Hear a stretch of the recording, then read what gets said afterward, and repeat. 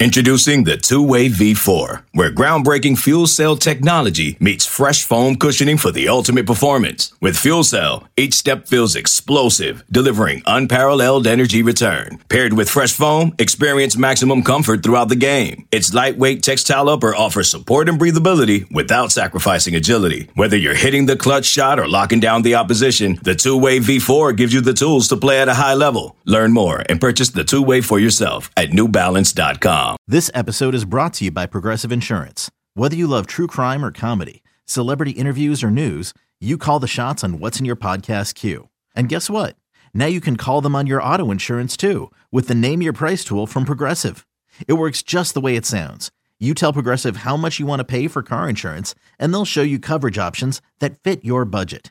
Get your quote today at Progressive.com to join the over 28 million drivers who trust Progressive. Progressive Casualty Insurance Company and Affiliates. Price and coverage match limited by state law.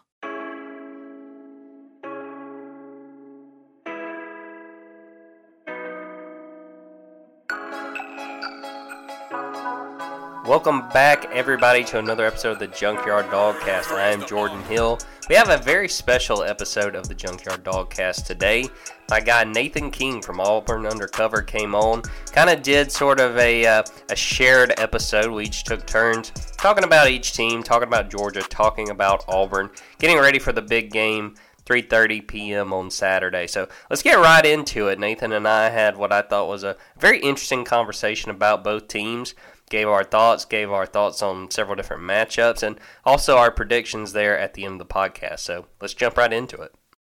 Hello, everybody. How's it going? Nathan King here with the Auburn Undercover Podcast. This is another edition of the Auburn Undercover Podcast. It is also another edition of the Junkyard Dogcast because I am joined here by Mr. Jordan Hill, of course, from Dogs 24/7. Jordan, how are you doing? We're going to try to kill two birds with one stone today. Does that sound good? I think it's great. I mean, I kind of feel like we're in the multiverse or something. Let's just get all the 247 podcasts. Let's just see how many. Let's call it West Rucker, man. Get Tennessee in here. Let's just go all in. On StreamYard, you can only have 10 broadcasts at the same time, so we'll have to cut out four SEC people. But we'll just do some short straws. Yeah, let's just do this every week. Let's just have a giant, massive SEC podcast. I think Bud would come on with us. I think we could do that. I think, yeah, surely it would go very well. But anyway, everybody, so welcome in today to our live stream viewers. We've got it pumping on 4 different channels right now, both of our Facebooks and both of our YouTubes. But as we both said in the open, depending on whether you are a subscriber to the Auburn Undercover Podcast or the Junkyard Dogcast, we thought it'd be best here. It's funny. Like a lot of times we'll do these kind of shows where you'll hop on somebody else's, another team's reporter and do a podcast or something like that. And then immediately after it's like, all right, so when do you want to do ours? And me and Jordan were like, well, let's just try to hit it together at the same time and knock it out. So obviously it is the Deep South's oldest rivalry coming up, the 127th edition of it. Jordan, I don't remember ever watching Auburn win this game in Athens because that was all the way back in 2005. You might have some better recollection of it. But me personally, I've never even seen Auburn compete offensively in this game. You go back the past 3 meetings, 218 yards per game for Auburn, which is very, very bad, and 7.7 points per game in this when they face off in Athens. So, but don't tell that to Brandon Council because he is Auburn's starting center. He is very, very confident that this one will be different. But I guess I wanted to start off with you, and we can talk about both of these teams, their struggles the past couple weeks. Of course, Georgia is 5-0, so their struggles really don't matter. Auburn obviously blew a 17-point lead against LSU, but I just wanted to get your sort of impressions on Georgia the past couple weeks because they look mortal. Everyone was sort of crowning them already after the first week, and they absolutely looked fantastic against Oregon. But just what are some of the biggest issues you've seen from this team the past couple weeks? And obviously we take that with a grain of salt because they did win those games, and you have some clunkers every once in a while. But just with this team sort of coming back down to earth, what have sort of been the factors for that, and what do you think they're going to try to exercise out of there on Saturday? First, on your point about how long it's been since Auburn has won in Athens, I was 11, and if I remember correctly, I think it was a situation where I fell asleep watching it on the couch, and it's like the next day I woke up and asked my dad what happened. He's like, yeah, Auburn won. If I'm remembering right, that might have been like a 31-30 game or something like that. So yeah, little Jordan was probably not very happy on Sunday morning when that happened. But talking about this Georgia team, it's so funny how quickly things can change because through the first probably 3 weeks of the season, Georgia beats Oregon. Georgia handles Samford, not the prettiest win, but, you handle an FCS team in week 2. Then you just blow out South Carolina on the road. And people were asking the question, and I think it was fair, even though it was early in the year, could this team be better than the 2021 team? Could this team, as a whole, I don't think people, even with how the defense started, thought that they were quite at the level of the 2021 defense. But just given how the offense had played, could this team as a whole be better?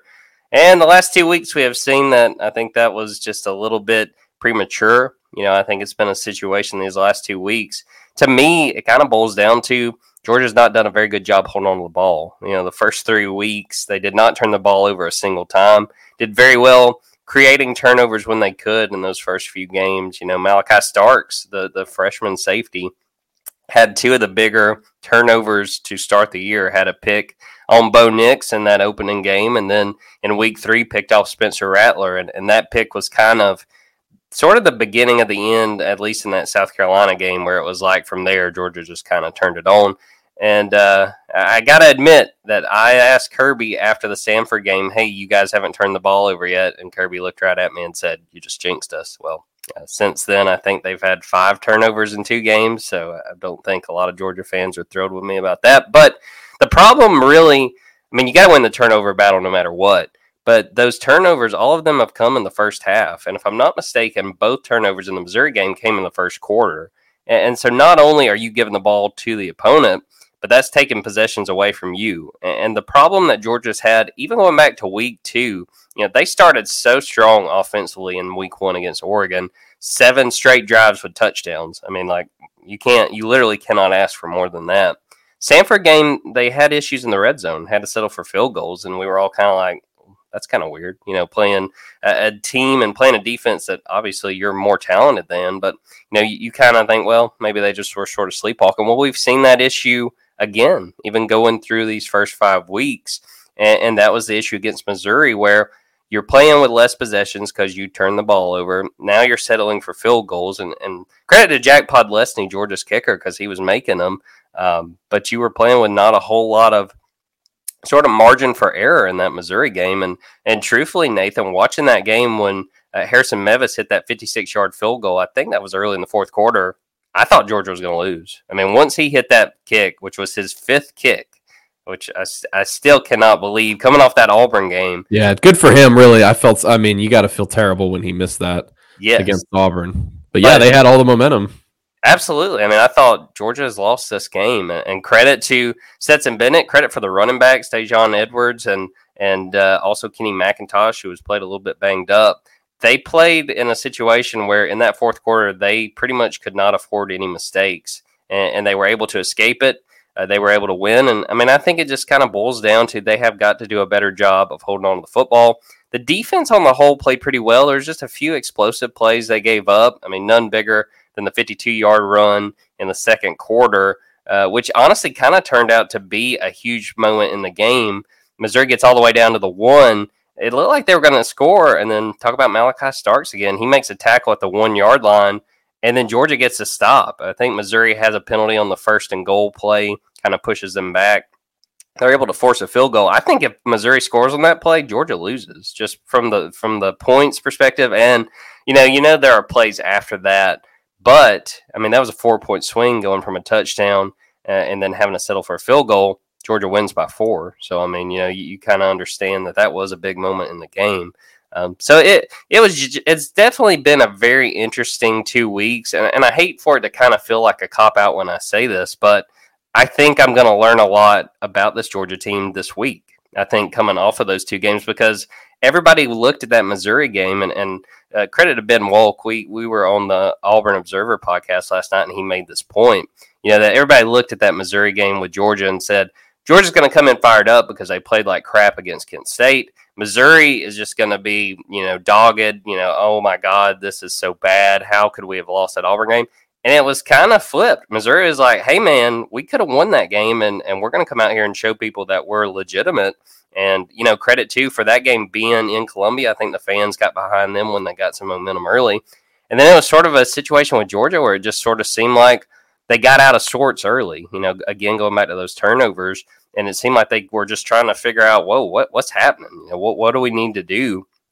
It was just a very bizarre game, but it was a situation where I think Georgia understands if they had a game like that against a Tennessee, against a Kentucky, they play Mississippi State later in the year, they probably lose that game. So it could be a really valuable wake-up call, and it'll be interesting to see what the response is this week. And now I'll turn it to you, Nathan. It seems like, I always try to keep track with Auburn, obviously having been there, covering the team before. Very interesting, few weeks. We mentioned that Missouri game. Looking back at that LSU game, get up 17-0. I was kind of keeping track of it up in the press box there in Columbia. And then it seems like, at least for me, not having covered the game, it just sort of totally swung in LSU's favor. Tell me what your takeaways were from that game, and what's been the response from the players. I mean, I know that this has been kind of a tough season with games like that Penn State game and even the Missouri game they won. What has been the response, or what has stood out to you coming off of that LSU game? Yeah, it's interesting you bring up the mindsets between Georgia and Missouri that everyone expect, or are you saying that Ben brought it up, that was expected in that game, because I feel like we sort of have an expectation for what Saturday will be. We're expecting that, or at least I have. I mean, I've written it a bunch of times. I can't say that I haven't said it, but Georgia's going to be anxious to work off some of these frustrations. They're going to be angry of these past couple games. And speaking of the Observer podcast, I saw that after Brandon Council's quotes, Painter tweeted. He said they might arrest Kirby Smart on Sunday after giving this bulletin board material. But again, that's all the assumptions we make like during the week, and then you never know what's going to happen on game day. I do suspect that they'll probably be fired up in this one. But talking about, you bring up turnovers, and in Auburn's 2 losses, they have 8 turnovers in those 2 games. And really, you mentioned the ones at the beginning of the game against Missouri, kind of giving them a leg up at the start and giving them momentum. For Auburn, it's been second half turnovers. So against Penn State, they turned the ball over twice in the second half. And it didn't really do anything for field position. It didn't really do anything for scoring. Penn State only scored 10 points off turnovers that whole game. It just kind of allowed a team that was already kind of getting into its groove on both sides of the ball, a team that was already running the ball well, that was establishing the run with a 5-star running back, to just dictate the pace of the game and just kind of get in control. Against LSU, it sealed a 17-point meltdown. You had Auburn showing a lot of strides in this game. Anytime you can go up 17-0, you're probably doing something right. I don't think people would be bringing up Robbie Ashford so much to Kirby Smart this week if he didn't look so good in this last game. He completed 50% of his passes, but they found that explosiveness that has been eluding them at the wide receiver position. They only had 4 explosive passing plays on the season entering the game. They had 4 in the game against LSU. I think they got a lot more comfortable on offense, but it was just the turnovers, man.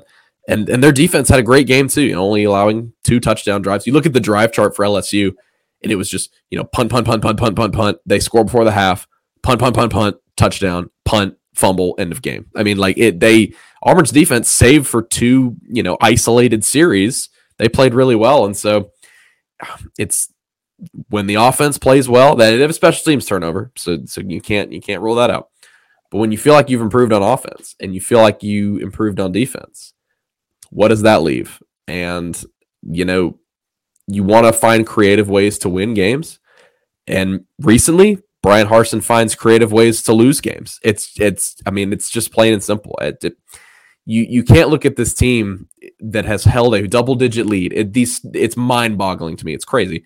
They have held a double-digit lead in 5 straight SEC games going back to last season. They should have lost every single one of them. Obviously, they beat Missouri, but Missouri quite literally handed the game to them. They dropped the ball right in the end zone. I've never in my life seen anything like that. And like we mentioned, last year's first team All-SEC kicker, Harrison Mavis, who went out and was awesome against Georgia, shanked a 26-yarder. And so they should have lost 5 straight SEC games when leading by double digits. When you look at what it came down to on the field against LSU, they gave the ball away in LSU territory 3 times in the second half. 2 turnovers and then they turn the ball over on downs, going for it on 4th and 10 from the 38-yard line. And that you could just kind of hear these uncertain groans in the stadium when that offense stayed on the field, and just like, oh, surely not going to snap the ball, right? And then they go for it on 4th and 10 from the 38. It was nuts.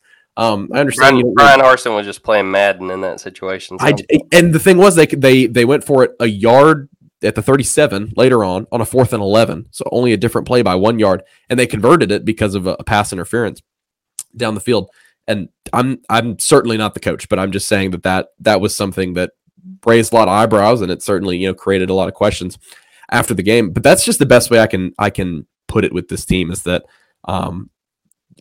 it kind of the spectrum was sort of leveled out, I think, because they absolutely no way they should have beaten Missouri. I mean, absolutely no way. And there's probably not many ways they should have lost to LSU, because if anybody watched this game for a little bit, Jaden Daniels was not healthy and was doing nothing. 8 of 20. In an SEC road win, the quarterback went 8 of 20. And then they brought in Garrett Nussmeier. He went 2 of 6. LSU had 6 passing yards in the second half and won a road football game at Auburn, in which Auburn played pretty decent on both sides of the ball. So it's just the turnovers is the biggest thing. It's sort of a crisis at this point. Like it has reached critical mass with them. -9 turnover margin on the season. They only forced their first turnover of the year. Like got their first defensive takeaway in week 4 against Missouri. That was the first one of the entire season.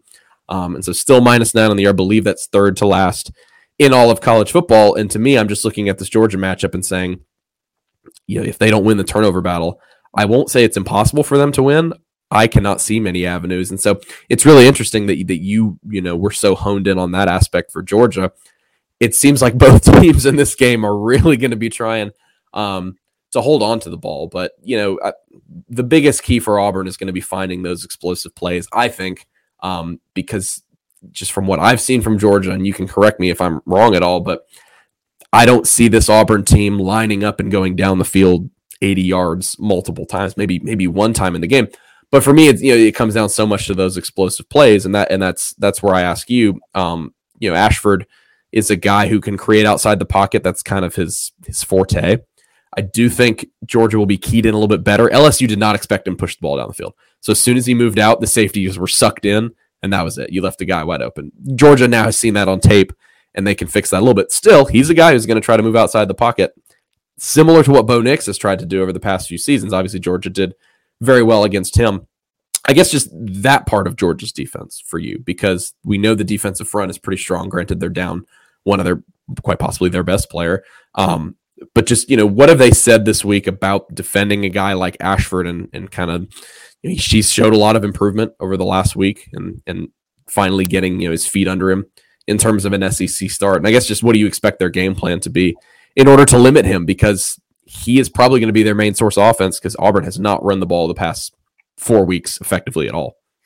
Based on what Kirby Smart said on Monday and Tuesday, and I thought that he made a very good point, and I think you saw this in the LSU game.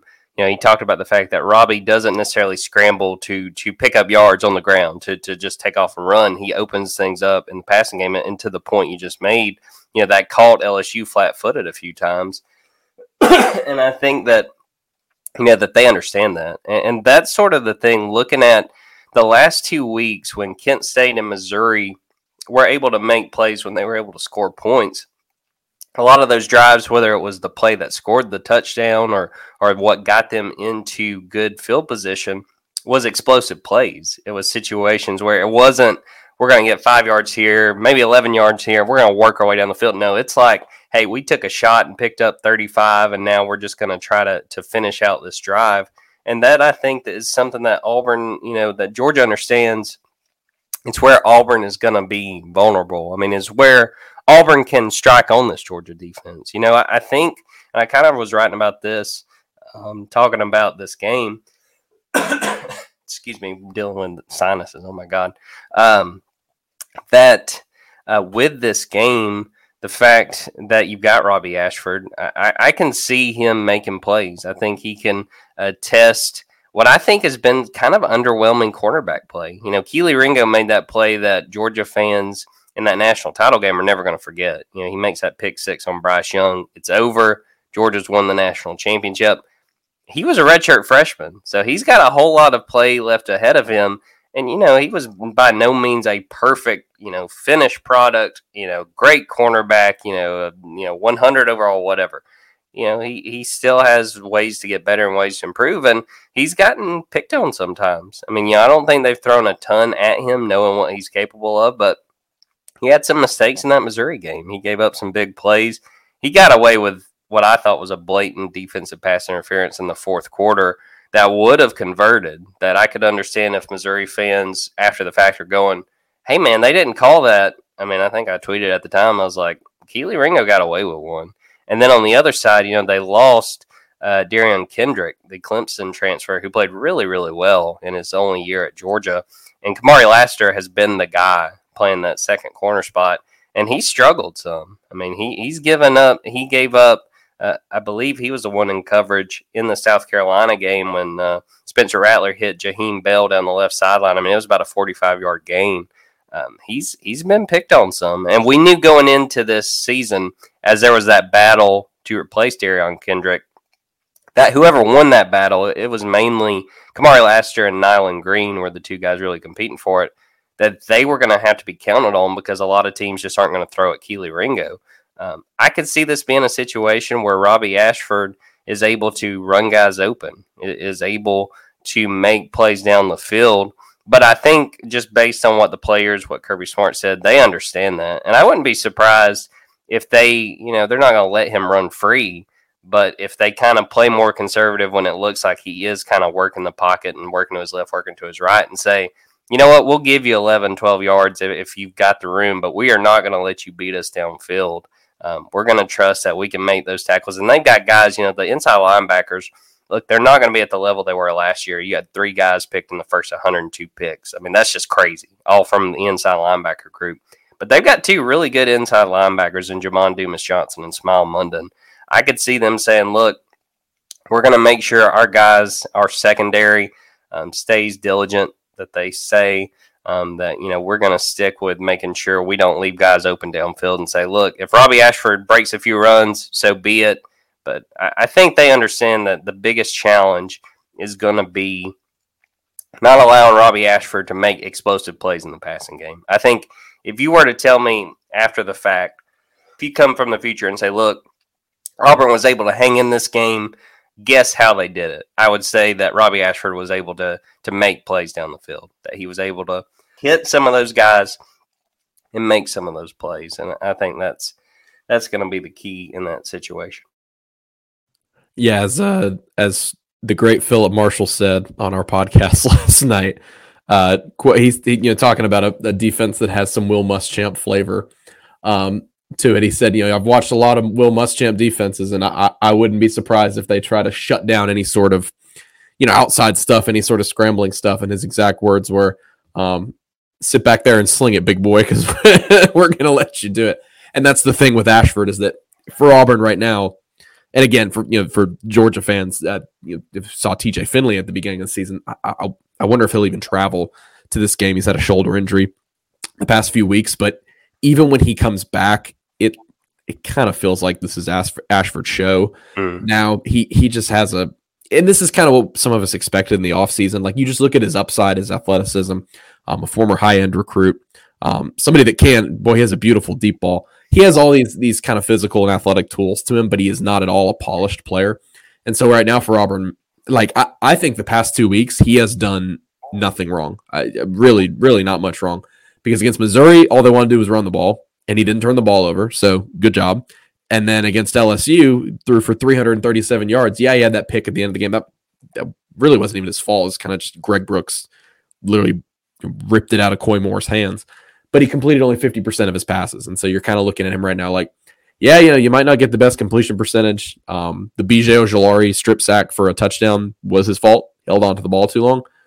Only a second career start. And so Auburn's just kind of rolling the dice with him right now and saying he gives us those explosive plays. He does kind of open, as you mentioned, he just kind of opens up the offense a little bit more, as opposed to if you were just like, it's TJ Finley, he's not going to run, just hand the ball downfield, uphill with Tank Bigsby. He kind of gives you that different element of things. Hey, it's Kaylee Cuoco for Priceline. Ready to go to your happy place for a happy price? Well, why didn't you say so? Just download the Priceline app right now and save up to 60% on hotels. So whether it's Cousin Kevin's Kazoo Concert in Kansas City, go Kevin, or Becky's Bachelorette Bash in Bermuda, you never have to miss a trip ever again. So download the Priceline app today. Your savings are waiting. Go to your happy place for a happy price. Go to your happy price, Priceline. I don't expect Auburn to be able to run the ball very much, despite the confidence of one Brandon Council. And I want to ask you about that, Nathan. You talk a little bit about the comments, but even kind of bigger picture. You know, sure. kind of following the coverage of Auburn this year. I know that the offensive line has struggled at times. Have they made strides with this offensive line? I mean, you can start with what Brandon had to say, but also just where do you think this offensive line is going into this game? When I'll use this, I realized earlier I didn't touch on you saying, you know, how have the players sort of handled the loss to LSU and just kind of the direction the season's gone. They played hard, man. I mean, this has been a team that has not given up, and which would be stupid to do that because they're 3-2, but. You know, this is a team that hasn't given up on their coaches. They've played 5 straight games at home, and really, I think the home crowd has helped them in like 3 of those. Pretty much, actually, every one of their wins. San Jose State had 2 false starts down by the goal line. Missouri had to go into Auburn's student section end zone to try to win the game, and then I think that crowd was amazing against LSU. They did a great job in that game, even though that was a pretty ugly game of football in the second half. So I just want to mention that. You know, for Brandon Council to say that and have the bravado to go up there and make those claims, I think part of it speaks to the fact that this is still a team that, you know, has a lot of veteran leadership. You know, from covering the team just last season, there are NFL guys on this roster. I mean, they've got some experience of upperclassmen players who think very highly of themselves and think they have an opportunity to be good players this season. Talking about the offensive line, I'd say it was their best performance of the season against LSU. And that is because, Tate Johnson's out for the season at center. He was pretty bad when he was in there. And now he's not the guy. Nick Brahms was the guy. Nick Brahms retired before the season started. You had to throw a redshirt sophomore who's only ever played 1 drive in his entire career. You had to throw him into the starting role. So it wasn't easy. But it was Tate Johnson at center, and then Austin Troxell, who's a 6th-year senior at right tackle. He's had like 3 different knee procedures. He's just not a very fast player. Those 2 guys in particular struggled big time. They were a big reason why Penn State had 40 quarterback pressures in that game on 45 dropbacks. That's pretty insane. 4-0. And PFF actually updated. It was 35 after the game, and then I go check a day later, and they'd updated it to 40. But yeah, they put Council at center. He was a guy who's now played every position on the offensive line for Auburn in his career except for left tackle. And, it just made a lot of sense. He's got the size for it. He has experience playing center. He snapped the ball a lot in practice. That brought a veteran guy, Alec Jackson, brought him to right tackle. And then Cam Stutz, who's been a surprise. He's been somebody who's kind of trended well in the offseason and now has earned himself a starting spot. He was still settling in there at left guard, and really it was that interior did a pretty good job. Robbie Ashford had good enough time to throw. They ran the ball better than they did against Missouri. By the way, they had 11 yards rushing after the first quarter against Missouri, some of the worst run blocking I had ever seen. And so, in terms of offensive line strides, like you mentioned, this is the time to do it. They've taken strides in the last week, and I think this is their best. This group of 5 they have, right? Group of 5. This starting 5 they have right now, I think is their best group that they can use up front on the offensive line. And Brandon Council, I joke, we all laugh, but and not to sensationalize it too much. It was pretty brazen by him. And by the way, that wasn't the only thing he said. He also said they're going to run the ball all day on Georgia. He said Georgia's coaches don't trust their backups along the defensive line. That's where I'm going to get to next. I want some context from you on some of these things. Absolutely. And then what else did he say? Oh, he said they're going to the SWAT team. Yeah, SWAT team. Go in there like a SWAT team, quietly beat their behinds and then leave.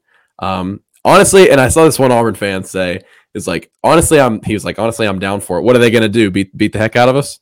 That's already gonna happen. So like, what do you have to lose at this point? And I mean, my thing, I understand. And look, this is part of college football. People are going to get upset, but like, you got to have that mentality. If you go out there and you're just like, yeah, we're going to get killed. Well, yeah, you're going to get killed. Well, what do you expect? Like, yeah, I mean, like, I take no offense. I was on a radio call yesterday after that was said. They're like, what do you make it? I'm like, well, that's just, you can't have the mindset if you're a lineman or any player. Oh, we got no chance. Well, you don't. Whether you think you can or you can't, you're probably right. It's pretty simple. You might as well go into it and think that you are, an All-American who's just going to bowl over everybody. And yeah, I mean, there's no reason you're going in. This is the biggest. I think I saw earlier in the week. This is the biggest spread for Auburn as an underdog since they played Alabama in 2012. By the way, the final score of that game was 49-0. So, a lot of callbacks to 2012 this year. By the way, that's not a that for Georgia fans that you don't remember. Auburn went 3-9 that year. So I'm sure any Georgia fans are watching this or listening later. They're like, oh yeah, no, we remember. They haven't hung up on their wall. But yeah, I mean, when you sort of break down the context a little further, what Brandon Council was really saying was, we feel like if we can stay out of 3rd and long, we will be good, because he said, in not so many words, he said, their 3rd and long packages, their pass rushing packages, are pretty terrifying. But he did say, that teams have run the ball on them this year. So I kind of wanted to get your take on those two things, talking about Georgia's defensive front. Number one, the loss of Jalen Carter, what that means for them, because man, he's an awesome player. But number two, those couple observations by him. A, got to stay out of 3rd and long, or else it's going to be a complete nightmare for them. And B, the fact that teams, whether it's sporadically, quarter by quarter, whatever they've been able to do, at least Missouri, teams have been able to find a decent bit of success running the ball. Yeah, I mean, starting with Jalen Carter, it's kind of been a shame, but this is always this. I mean, this is typical to any season. Coming into the year, a lot of people see Jalen Carter as a potential top 5 pick. That he could be one of the top names drafted in April. And he's been banged up. He had an ankle injury against Oregon. He's played through it. He has played less and less snaps week after week, and then has a completely different injury against Missouri. Got chop blocked, was engaged with one lineman. Another lineman went low and hit him. And we know he's going to be out this week. Kirby said a week or two. So, he would. I would say it's probably questionable if he plays against Vanderbilt, because after that they have a bye week. I could see them trying to ease him back. But that's a huge loss. He is really, coming into this season, was really the only proven defensive lineman coming back for Georgia, just because they lost guys like Jordan Davis, Devontae Wyatt, even veterans like Julian Rochester, some of the other guys. And they've had guys play pretty well. I think Nazir Stackhouse has played really well. True freshman Michael Williams, who was 5-star and Georgia's top-rated signee in the 2022 class, has definitely shown flashes. Zion Logue's a veteran guy. Tramel Walthour's a senior. They've got players on the defensive line, but there's been teams that have found success. Zion Logue talked after the Missouri game and said that what really got Georgia's defensive line in trouble at times against Missouri was that Missouri got them running east to west, and it kind of wore them down. And then, I think it led to some of those big plays. I mentioned it earlier. That run that Cody Schrader had was right up the middle. And Zion Logue met him. If it wasn't at the line of scrimmage, it might have been 1 or 2 yards past the line of scrimmage. And Cody Schrader, he of Truman State, a Truman State transfer. Got to say, I'd never heard of that until I saw him make this play. Took off downfield and nearly scored. And I think that this is going to be a big test for this defensive line. Even knowing the struggles Auburn's offensive line has had, I still think, too, that Georgia's probably got the advantage. But you don't have a guy like Jalen Carter you can count on. You absolutely need guys like Nazir Stackhouse to have good games. You have to have guys like Zion Logue step up. You got to have Michael Williams consistently delivering pressure, because, honestly, Georgia's kind of struggled at getting to the quarterback this year. Kirby has really, really stressed, look, we don't worry about sacks. We really focus more on, havoc and creating pressure. You don't necessarily have to get a sack for it to be a successful pass rush. But even still, I think that the onus is on this defensive line, in my opinion, when it comes to this game. They have got to affect Robbie Ashford. I think if you can take Tank Bigsby out of this game, because we know, like you had mentioned earlier, Nathan, just the fact that we have not seen him really hit, and have the season that we all expect. And two, I mean, I think it's something where if you give him an opportunity, I think he's ready and going to make you pay. But Georgia has to, if they can take him out of this game early and make it clear that they're not going to let him run on this defense, that's going to be huge. And I think it's a situation that, again, I mean, I would think that Brandon Council might have kind of, minced his words a little if he knew Jalen Carter was going to be out there. Maybe he wouldn't, I mean, again, credit to him for having that kind of attitude, because you got to have it to play these type of games. But that's a huge loss, not having Jalen Carter. And two, even if he had played not sustaining that injury against Missouri, I mean, he still wasn't 100%, and I think you could see it. He was playing limited snaps. It's going to be a big test for this defensive line, and I think it's a situation that's going to bear watching. And I think if we look past this game once it's over and says, wow, Auburn was able to hang around, then I'd say, well, then I bet Georgia's defensive line didn't get the kind of push and didn't win that, battle in the trenches that, these last few years when Georgia and Auburn have played. Georgia's done a really good job really on both sides of the ball, dominating the line of scrimmage. And it's going to be an opportunity for us to really learn about this Georgia defensive line without Jalen Carter. I kind of wrote about this morning, but they're saying they're going to take this next man up mentality and try to keep things rolling. And I get taking that attitude, but now it's all about, all right, go out and do it, because you can't count on number 88 being out there. Other people have to step up and make plays. Talking about Jalen Carter, I want to talk to Nathan. Give me sort of a feel for what kind of injuries, if any, Auburn is dealing with, because this is a situation, truthfully, in my opinion, I think Auburn is playing Georgia at a really good time because Georgia's kind of banged up. We talked about Jalen Carter. Ladd McConkey's been playing through a toe injury. He's a guy that I'm sure Auburn fans hear that name and they're just like, oh my God, because he had such a good game against Auburn in 2021. He just hasn't looked the same. He's had a toe injury he's tried to play through. Had a really rough game against Kent State, turned the ball over twice, had a drop in the end zone. Last week against Missouri, he wound up having something like 3 receptions, but had another drop that was just very uncharacteristic. So he's trying to play through that. They've had Kenny McIntosh, their lead back. He played last week and looked pretty good, and I think he's healing up, but he's been dealing with a quad bruise. They've had guys banged up. They've had guys that they're counting on. Smile Munden, another guy that I mentioned earlier, one of the inside linebackers, dealing with an ankle injury sustained in that Missouri game. It's pretty significant, the amount of guys that they're counting on, not even mentioning A.D. Mitchell, who I think would be their number one receiver. I think he comes back this week, but he has not really played since that Samford game, dealing with an ankle injury as well. They have a lot of guys that they count on to play big roles who are either working their way back from injury or just, not quite what we expect them to be and not quite 100%. What's the situation look like on Auburn's side? Are there any injuries of significance that they're dealing with coming into this game? Yeah, we talked about, obviously, technically their starting quarterback is out, and TJ Finley, although, like we referenced before, I do think they'll probably keep things rolling with Ashford even when Finley gets healthy. Brandon Council is taking over at center for Tate Johnson, but again, I think it's difficult to see that as not being an upgrade at this point. The big one was last week, where a guy that you probably couldn't afford to lose because of how thin Auburn is at its edge pass rusher spot. They entered the season only with 4 scholarship guys. For the longest time, they only had 3 scholarship players at the position. They finally added Marcus Bragg, a transfer from Western Kentucky. And anyway, they lost Eku Leota, who is a guy from Northwestern. He actually had a big sack against Stetson Bennett, I believe, in this game last year on kind of a rollout, and he kind of brought him down in the open field. And he was playing in this game last year, taking over for another guy who was injured. And so he sort of had a breakout performance. Ended up being second on the team in tackles for loss last year. Pro Football Focus, through Auburn's first 4 games, had Leota with the number 4 pass rushing grade in the SEC. And so he's a really, really good-looking player, really high motor, really fast off the edge. He's a great complement to Derek Hall.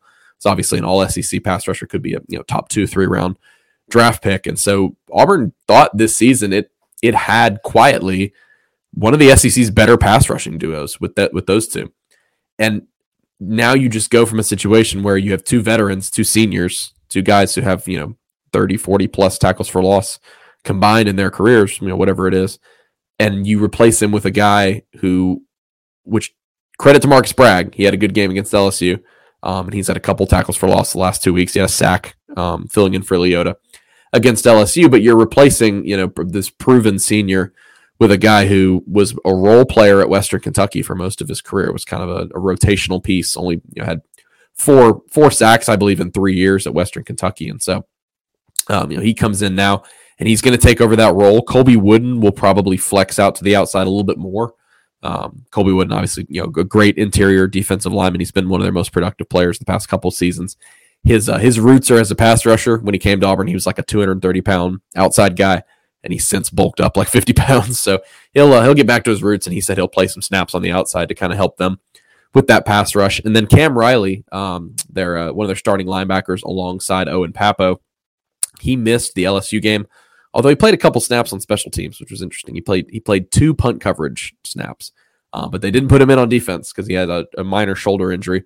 Brian Harsin said on Wednesday he absolutely expects him to travel and play with the team against Georgia, which is really big because through the first 4 weeks of the season, he was Auburn's leading tackler. He had 16 tackles in their season opener, so he's been a pretty productive player so far. So really, the injury bug has not been awful to Auburn until this past week. Because the Leota injury, I'm just interested to see what they do with that side of the ball in terms of Georgia attacking that side of the ball and what Auburn's pass rush looks like. They had 3 of the top 5, 6, 7 graded pass rushers in the SEC with Derek Hall, Eku Leota, and Colby Wooden. Colby Wooden right now has the number 1 pass rush grade among defensive linemen in the conference, and Derek Hall leads the conference in quarterback pressure. So they've done a really good job getting after the quarterback this season. So I do wonder what kind of effect that will have on Stetson Bennett in this offense, which it seems like the big thing was, I thought going into this game at least a couple weeks ago, okay, Auburn, looking at how much Georgia is just throwing the ball around this season, they seem like they're a little bit more comfortable letting Stetson Bennett go back there and throw it 35 plus times a game. I understand against Missouri they were behind, but even before that, I don't know if the identity, you obviously can, you tell me, Coach, but obviously I doubt the identity of this team has really changed, but is it a confidence in Stetson Bennett that's grown over the past year, that's allowed him to throw the ball a little bit more? What does Georgia's offense really look like in terms of its identity right now? Because I'm just looking at it thinking that I thought this would be a pass rush that would maybe be able to get after him a little bit in this game, and that could be a factor when you talk about Auburn maybe needing a couple turnovers to even stay in this game. You get a strip sack, you get an interception, what have you, and I just think they took a pretty significant step back there. So I don't know, what do you expect from Georgia in this game? Do you expect them to run the ball against an Auburn team that really struggled to stop it against Penn State, or do you expect them to kind of stay along that same path where Bennett is throwing the ball a good bit? I could see them sticking with the path. I think the lesson I took from probably the first 3 weeks specifically was that they have confidence in Stetson and that they really, Todd Monken, the offensive coordinator, I thought he has done a pretty good job through most of the year. I think some of the play calling in Missouri you could call into question, but just keeping it simple and saying, let's get our playmakers the ball. And they've done a very good job of that for the most part. Really liked early in the season how they would flex guys out, like move Kenny McIntosh, the running back, out wide, give Ladd McConkey, give Brock Bowers the ball on handoffs, things like that. They did a very good job of being creative. And I think there is a built-in trust and an increased trust in Stetson Bennett, and the fact that, I've talked about this a few times, he's had an entire offseason as QB1. Going into fall camp and during fall camp during 2021, there was a point where Stetson Bennett's taking the third team reps. And now consider the fact that, not long into the season, by the time they're playing UAB, he has to come in off the bench and play. And with JT Daniels getting hurt and kind of the rest is history, I think they feel comfortable with continuing to throw the ball. I could see them trying to run the ball a bit, not only because of the weaknesses Auburn has shown, but because they're coming off a game where, especially in the first half, they were abysmal again, trying to run the ball. They averaged, outside of a 35-yard run by Kendall Milton, which, important to note, Kendall fumbled at the end of the play and lost the ball, and Missouri recovers. They averaged a third of a yard per carry in the first half against Missouri. They just could get no push. I think this interior offensive line has struggled a good bit. Even the right tackle, Warren McClendon, he had some issues in pass protection against Missouri. But yeah, I think they're not scared to let Stetson throw the ball. I think that they're not going to rely quite as much on Kenny McIntosh and Kendall Milton. Say, the history with Georgia and always sort of the mindset has been ground and pound, and we'll throw here and there, but we're going to really live on the ground and make plays in that area of the game. But no, I think they understand that we've got guys like Brock Bowers, and if A.D. Mitchell's able to come back this week, we've got a guy that I still think has the potential to be their number one receiver and can make plays, and that they desperately need and have kind of lacked these last few weeks. And then you get a guy in Arian Smith who has been hurt throughout his career at Georgia, but is a speedster, is a track guy, that I think can also kind of extend, plays downfield and give you kind of that deep threat. I think they're gonna lean on Stetson and say, hey, we're going to keep throwing the ball. I could see them trying to work the run, just even more than anything, get confidence in some of those offensive linemen and the backs as well to say, we can do this. Had a poor showing last week, but that doesn't necessarily mean anything. But I think we're going to continue to see them trust number 13, let him air the ball out and try to make plays downfield. Nathan, as we get a little bit closer to wrapping this episode up, tell me about the Auburn perspective for this game. What, in your opinion, has got to go right? Maybe not necessarily for Auburn to pull off what, again, would be a huge upset, but for this to be a close game, for this to be a competitive game, what does Auburn need to do for this game to be close on Saturday? Well, as we've sat here for about 45 minutes, and you've done a good job of laying out some of the things that maybe from a zoomed out perspective people don't necessarily know about some of the struggles this Georgia team has had, relatively speaking, relative to being a 5-0 team. I think as you've gone through it, and maybe some of our listeners would agree from listening to you, if Auburn executes on both sides of the ball and doesn't turn the ball over, they'll absolutely cover in this game, I think. But I don't know how much of that will be from them going downfield and scoring, because I am not sure, again, if they can't find those explosive plays with Robbie Ashford, which for me, I just think for Auburn's passing game, I just think that's on tape now. And I just wonder how much better. I just wonder if that's going to work the way it did against LSU, now that Georgia sort of knows the deal with how Auburn wants to move the ball down the field. It all starts with the turnover battle for me, which is something we talked about at the beginning of the show. And it's such a cliche, but for Auburn and seemingly for Georgia, from what you were saying, it's been such a big storyline.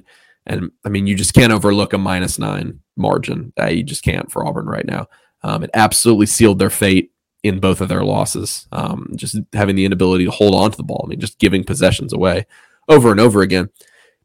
I do wonder, whether their second half trends on offense are going to change at all in this game. That's something we haven't actually mentioned really at all on this show. It is talk about mind-boggling statistics.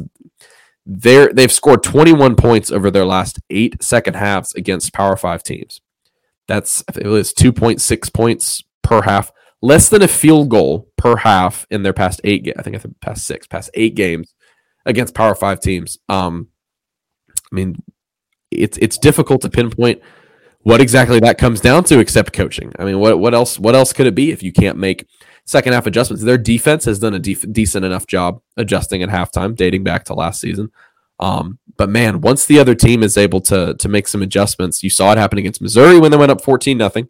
Saw it happen against LSU when they went up 17-0. After a few good drives, the other team is able to just key in, and really they haven't been able to find a fix to that going all the way back to last year. So I just look at this Georgia defense, which is the most talented group they will have played, despite some of the relative issues you've touched on. This is the most talented group they've seen this season. Is this the week to figure that out? And I think probably not. And even going into next week, Ole Miss is a team winning with defense right now. It's probably not the week to figure that out then either. And so, the factors for Auburn to keep this, close game, to stay within 10, 14 points, as the, going into the fourth quarter or whatever in the second half. It's got to be taking care of the football. If I don't even know about, if they win the turnover battle, if they just have a couple turnovers, even if they have 2 and Georgia has 3, in any of those opportunities you're giving away, it's just going to be so brutal for them because they want this to be an ugly game. And really that's been Auburn's MO for the past few weeks. And LSU looked like it was going to be that way. It's like, wow, this is exactly the kind of game they want. And then obviously they just straight up gave it away at the end. And so, if this is 10-10 at halftime, even 10-3 Georgia at halftime or something like that, 14-3 Georgia, Auburn could say, okay, we're keeping this one low scoring. We haven't turned the ball over. Let's keep playing defense. Let's keep giving ourselves an opportunity to find those explosives with Robbie Ashford, to maybe sack Stetson Bennett, maybe get an interception, and take advantage of them throwing the ball around so much. To me, that's a lot of ifs. That's a lot of ifs I just touched on.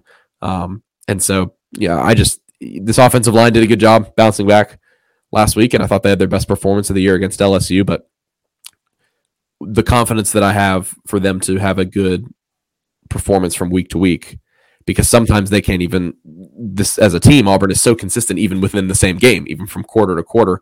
Consistency has just not been there for this team. And so I have little faith in them. I wouldn't be surprised because of how, what they did last week, but I have little faith in them to turn around and go out there and execute the exact same way again against Georgia on Saturday. And look, I mean, to Auburn's credit, even though they lost against LSU a couple weeks ago after the way they played against Missouri, I was like, Georgia's going to win 48-0. I mean, this team is terrible. They turned it around and showed some strides on both sides of the ball. Again, they lost the game because of the turnovers in the second half.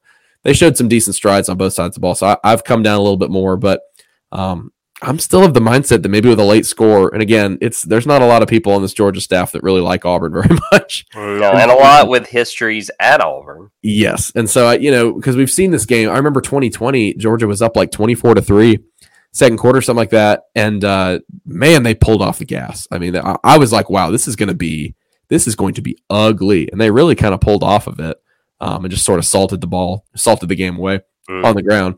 And I know Kirby's not one that has ever just run up the score very often. I'm not saying he'll do that. I just wonder about the motivation for Georgia in this game and its coaching staff to really kind of step on Auburn's throat here. And so that is why I'm still picking Georgia to cover. I believe it's at 29.5 right now. I think Auburn can look not horrible at parts in this game. I think they objectively can look not dreadful. But to me, it goes back to pretty much everything Georgia does well, Auburn doesn't do well.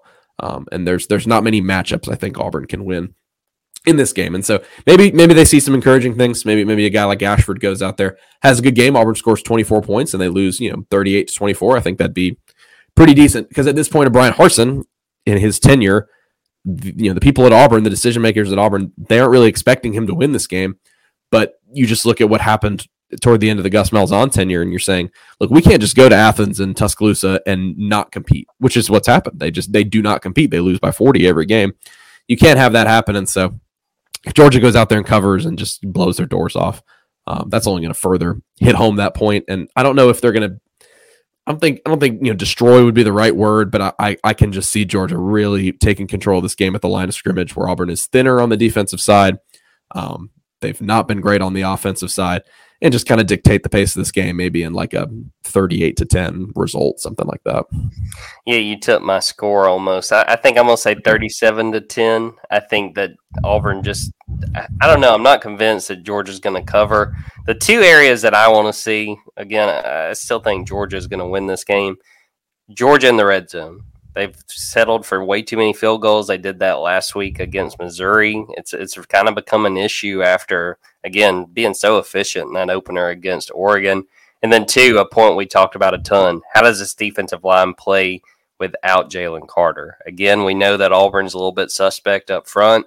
Can they create pressure? Can they make Robbie Ashford really feel the pass rush and affect his play? And more importantly, not allow him to scramble and create things downfield. But I'm going to say 37-10 Georgia. I'm not convinced that Auburn is going to be able to hang offensively for 4 quarters. I think we'll see Robbie Ashford make a few plays, maybe take the breath out of Sanford Stadium for a bit. But I just don't think Auburn's quite got enough to be able to hang with this Georgia team for 4 quarters. I just realized that I said, yeah, I think Georgia will probably cover, and then objectively picked a score that does not that. Well, that's fine. Maybe I'll bump it up a little bit, a four touchdown win. Yeah,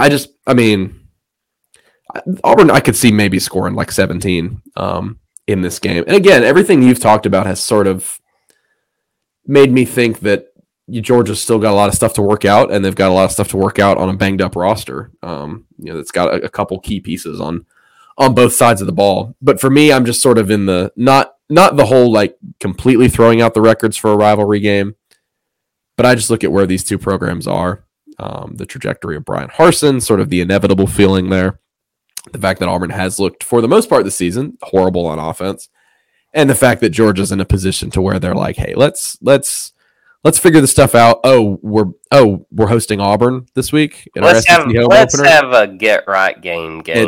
It just seems to me it's a lot. Timing is such a big thing, and I could just see this really going Georgia's way.